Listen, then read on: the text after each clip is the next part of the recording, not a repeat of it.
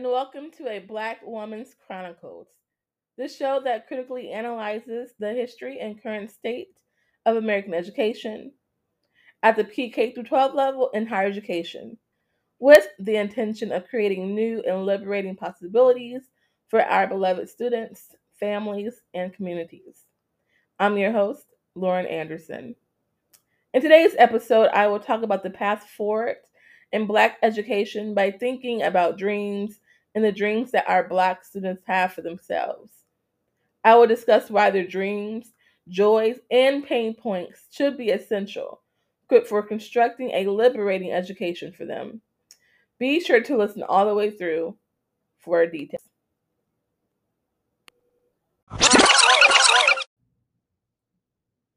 So, in thinking about the dreams, the aspirations, the joys, and pain points of Black students, um, we have to understand why dreaming is important in the first place, right?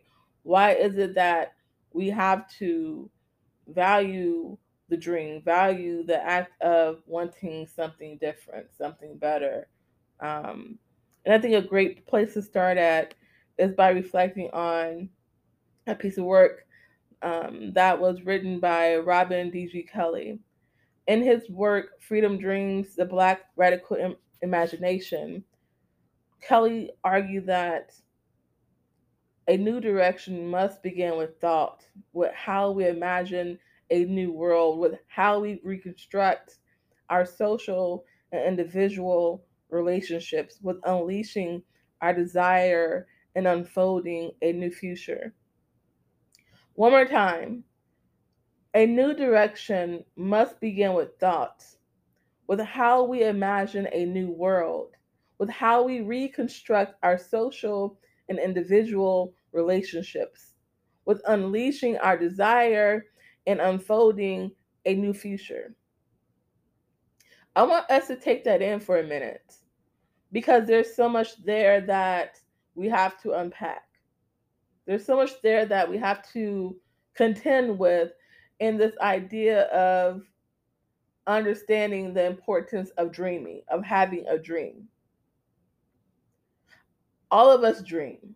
All of us have been to sleep and had dreams. And sometimes we wake up from those dreams and we don't remember them, or we do remember them, but but we really don't reflect on them. And for this revolutionary act of dreaming, especially for Black folks that have been through a lot in American society and continue to go through a lot, and really participating as full citizens, right? Because we live in a highly stratified society that is very much racialized. That when we are dreaming, when we are constructing new pathways forward, but we're not just thinking about ourselves, but for in the history of Black folks, this has always been about the community. It's not individualistic because we understood that we can't do it alone. That it takes a community, it takes a village to create something better. That not just one of us can benefit from, but how we all can benefit in the long run. And so Kelley said that it begins with thoughts, with how we imagine a new world, right? And so this means we know what the world is now. We know what the world was centuries ago. We've been through it. We're going through it. Now, what do we want going forward? What does the future look like? And what are we doing now to create that new pathway, right, into something different? Kelley continues with how we reconstruct our social and individual relationships. This is important because we're talking about relational dynamics between people, between ourselves.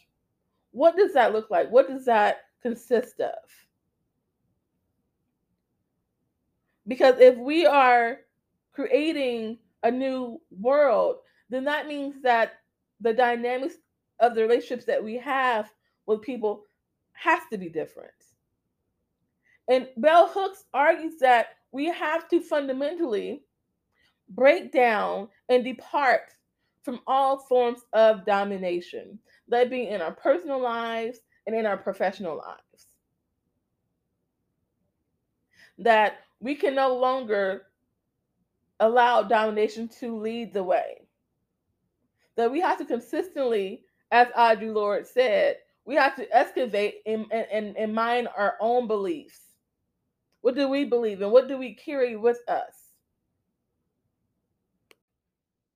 So, in really falling back and thinking about Audre Lorde's essay, um, in her essay in particular about the master tools will never dismantle the master's house.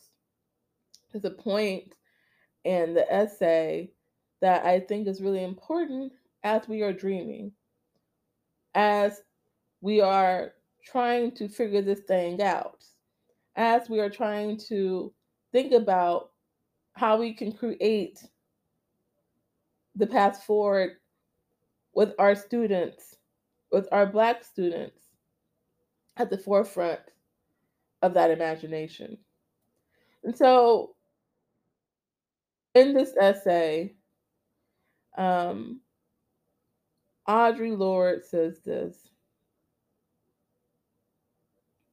for the master's tools will never dismantle the master's house. They may allow us temporarily to beat him at his own game, but they will never enable us to bring about genuine change. And this fact is only threatening to those women. This is who she's writing to, right? And this fact is only threatening to those women who still define the master's house as their only source of support. Even though we're not even though we're not specifically speaking to women, right? But we are speaking to the Black community as a whole, right? Across genders, socioeconomic classes, religions, etc. Right? So we are expanding this to everyone, right, within the Black community, especially our Black students. That we cannot rely on what we have currently. And Kelly argued that, hey, when we are dreaming, this dream must come from a place of breaking down what we already have, because what we have is not working. We have to think about new ways of being, new ways of seeing.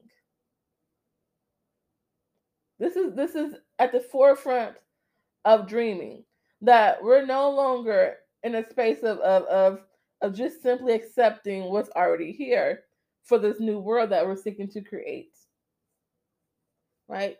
That we're not relying on, as Lord said, the tools of the ruling elite, the tools of the oppressor, the tools of those that are seeking, right, to keep the status quo as what it is.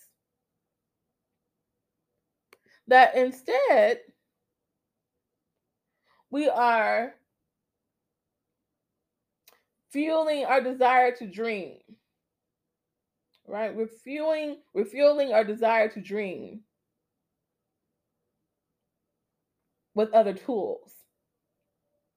With other tools that only ourselves can create and utilize. Not saying they can't be co-opted, because they can be, right?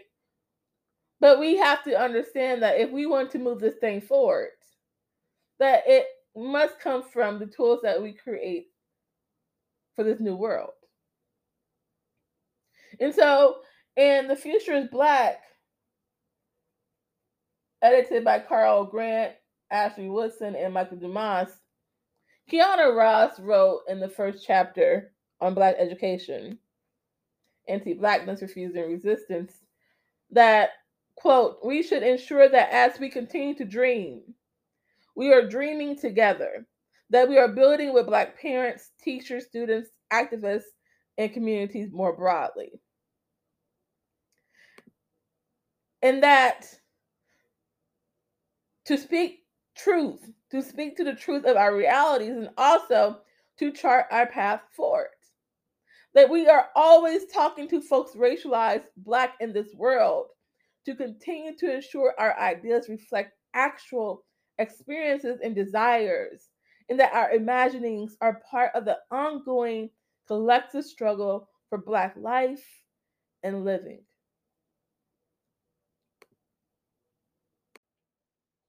Ross is essentially saying that our future depends on the dreams that we have, depends on us coming together as a collective, as a community to drive forward what we see as being the necessary change.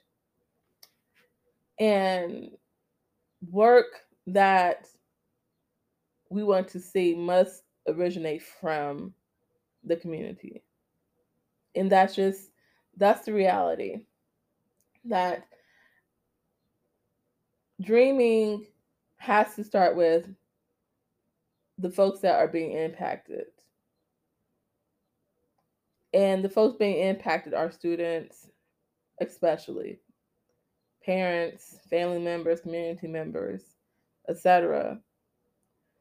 Or as Ross said, those racialized Black in the society or even globally.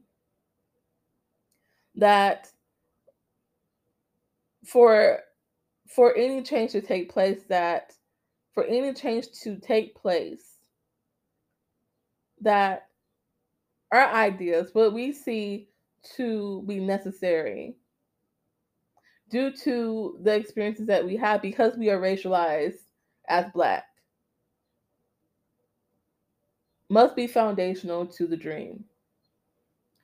And so I started this episode with speaking about the importance of our Black students and what they want and what they don't want and what brings them joy and what does not bring them joy, because that matters.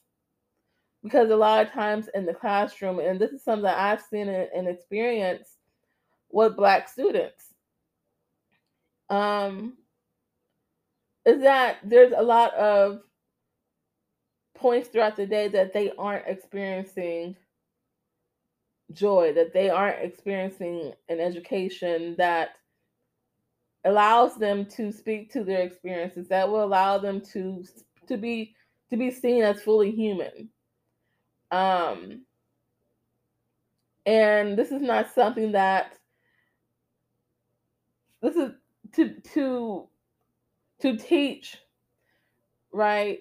To be an administrator in a school setting does not automatically give you the ability to create a liberating experience for your students. This is something that requires you to have deep thought about, to reflect on, to consider, to be in conversation continuously with community members, students, families, that you actually have to care and love about. You have to actually care and love the people that you're serving. And this is not always the case. So, our path forward as Dumas, as Kiana Ross, Audre Lorde, Robert D.G. Kelley have stated, starts with us, with our desires, with our needs and wants. All of that starts with us. And so, for those educators that are listening, that being paraprofessionals, teachers, administrators, coaches, etc., that if you want to create a classroom setting, a school environment, a district wide community that believes in equity, that believes in anti-racism, that believes in creating something different than what you have now, that you have to be in conversation with the folks that you serve, that you have to be listening to them, you have to be co-constructing the environment with them. What do they want? How are you creating systems in place to create this new system going forward? And if they're not a part of the conversation, are you really doing the work of equity? Are you really doing the work of anti-racism? If they're not a part of the conversation, if they're not at the forefront of this change. A few years ago, I was working in the Kansas City School District in Kansas City, Missouri. Um, and I learned a lot about why we have to start with Black kids. In working at a predominantly Black and brown school, it was an elementary school. Well, it was K through 8th actually, but I worked with primarily second through fifth grade, and I taught English. I would do English instruction. So during this time in my life, which I think was a pivotal point of who I became and who I am, um, first and foremost, because I was immersed in thinking through the lives and experiences of young students. And for any educator or just anyone that works with young kids, you learn a lot about the world. There are things that they experience that you don't think they experience, that you don't think they are seeing, but they are seeing and they are experiencing. And so that's why it's so important that we are thinking through liberation with them at the forefront of the conversation. Um, Many times when I will come to work and work breakfast duty in the morning, or when dismissing them at the end of class, seeing them go onto their buses or wait for their parents, they would tell me their stories. They would tell me the things they loved and the things they hate. The things they loved were Minecraft, um, going to their dance recitals, hanging out with their favorite sibling or cousin, dancing, rapping, telling me about what was happening at home. Just a lot of different things, right? Um, or Miss Anderson, I want to become a dentist. Or Miss Anderson, I want to become a doctor. Oh, Miss Anderson, I want to become a lawyer. Oh, Miss Anderson, um, why are there so many police officers in our neighborhood? Or Miss Anderson, I'm afraid that if Donald Trump gets elected, I might get deported.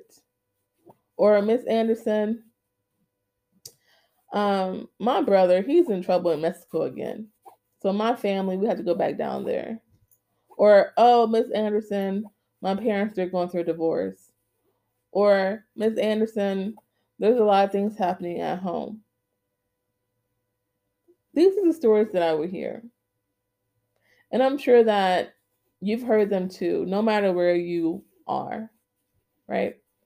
Um, and students are telling you things, right? And sometimes we're not listening. We're not really listening to what they're saying, but they're telling us a lot, right? And it's not enough to just simply teach what is prescribed, because usually what is prescribed is not enough. Because you'll hear from students, why do we need this? Or what value is this to us? Or how does this apply to our lived experiences in our neighborhoods, in our communities. Because a lot of the experiences that I've heard from students were based on race and socioeconomic status, maybe sometimes even gender. But it all reflected their world as being racialized as either black or brown. Going back to what Ross said, how we move forward has to be steeped in what we think is necessary due to our experiences as racialized black folks. And that is key. That is key in understanding how we dream and what dreaming consists of and how we implement something different. While I may not have the playbook for what the next world will look like, while I may not have the playbook for what it looks like tomorrow, I will definitely say this, that at the classroom level, it looks like you listening to your students. It looks like you asking them what they want. It's you saying, hey, what is it that I can improve on? It's you allowing students to have options. It's you allowing students to know that their knowledge is not, their knowledge is valid and that it's not outside of the curriculum, right? That it's deeply integrated within the curriculum. That if your curriculum is not speaking with the students in front of you and their families and communities, then maybe that's not the curriculum for you nor your students. Because when I was working with students of color, I remember the school had implemented a new school-wide program for the students. It was character building, and the textbook and the workbook for the students, the this particular task had asked students to circle all of the celebrations and holidays that they celebrate. And one of the students said, Miss Anderson, I am a Muslim and we don't celebrate Christmas. I don't see the Eids. Where are the Eids at? Right? And I looked, I said, you're absolutely right. It's not in here. It's not in here. And I felt bad because I should have reviewed what was given to me prior to giving it to them. I should have done my work of ensuring that whatever I'm giving to them does not exclude, does not erase, does not invalidate who they are. Because that was because this student was a very shy student, very quiet, very shy, unless he was around his friends, but usually very shy. And when he spoke up, I knew there was something wrong. There was something wrong because he was very shy. He'll speak to his partner sitting next to him, in his group or across from him. But usually when it came to like a full discussion, he was very quiet. And when he said, Miss Anderson, we don't celebrate this. There was fire in him. We don't celebrate this. Where are the Eids? I said, oh my gosh. Let me go ahead and explain to everyone else what the Eids. And I said, would you like to talk about the Eids so that your peers know? Because I believe that out of the class, there was only maybe one or two other students that were Muslim. And I said, well, would you like to talk about the Eids? And he was kind of shy. And so I myself went over the two Eids that are celebrated in Islam, right? Because I think it's important that students know and to decenter, right, just just Christianity, which is usually a lot of times centered, right? And that's what I'm talking about, right? That whatever the school is giving, sometimes what the school is giving is not conducive to what the students need, right? It may be exclusionary. And sometimes administrators may not understand or see it or may not double check because, hey, the district handed this down to the school level. And maybe they thought it was appropriate or didn't see an issue with it. I remember another scenario, and these scenarios for me is indicative of how important it is for teachers and administrators to listen to their students, take heed of what their students are talking about, and not pass it off as being irrelevant because it's not. It's not irrelevant. Um, I remember um, I remember just overhearing students. I remember I was working at the YMCA and also working in the school district. Just overhearing students talking about, oh well, um, talking about just issues of colorism, actually, right?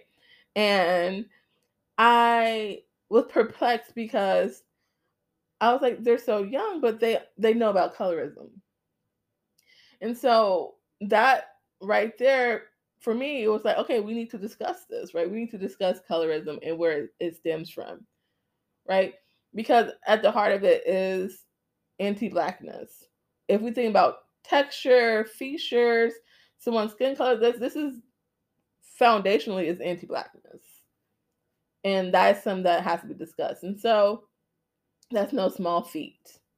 That's not small at all, especially in understanding the bigger picture, especially in American history, American society, um, especially in this highly racialized, stratified society. That when it comes down to domination, we have to love who we are. Um, we have to fight against everything that has told us that we should not love and celebrate who we are. And so that means interrupting what we hear from our students and having that discussion, bringing in curriculum that speaks to the pain points, that speaks to the realities of our students.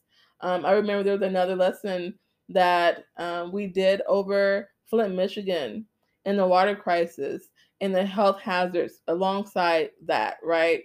And how um, deeply personal that it was, especially when looking at what happens in the Kansas City area, that we can't that what we're seeing across the nation with folks and black folks and folks of color, these things aren't by accident, right? These things aren't just coincidental, right? And that we have to have these conversations. So we did a project over that. It was a multimedia project, research project that students did, and really excavating what was happening in Flint, Michigan, and comparing it to what's happening in Kansas City, Missouri, right? What is happening in their own communities. So that's important. So hopefully this episode um, makes us think about the importance of listening to students, not just seeing it as an oversight, not just seeing it as irrelevant, but listening to them, right? I even in passing with parents or grandparents, right? They will talk about, what should I do going forward for my child, for my grandchild? What things should we be doing at home? Or I want them to have a great education. Or I know that, in this world that black kids are not getting what they need, how can we support them? You know, Parents are concerned. And I think educators, especially teachers and administrators, need to know that the black community, we understand what is happening. We want the best for our students. We want the best for our kids. Because we know what the world consists of. We know what the world looks like for us. Right? We know how hard it is. right? So when we push forward, it has to stem from the Black community, right? This conversation cannot move forward with just people outside the community. It can't just be about, oh, well, I think that the community needs, or I think that the students need. No, everyone that is a key stakeholder has to be a part of the process. So that's just what it is, right? I mean, so for next time, as usual, I'll be continuing on the same beat and diving deep into American education and what we can do as a collective to create and shape liberating possibilities. Until next time.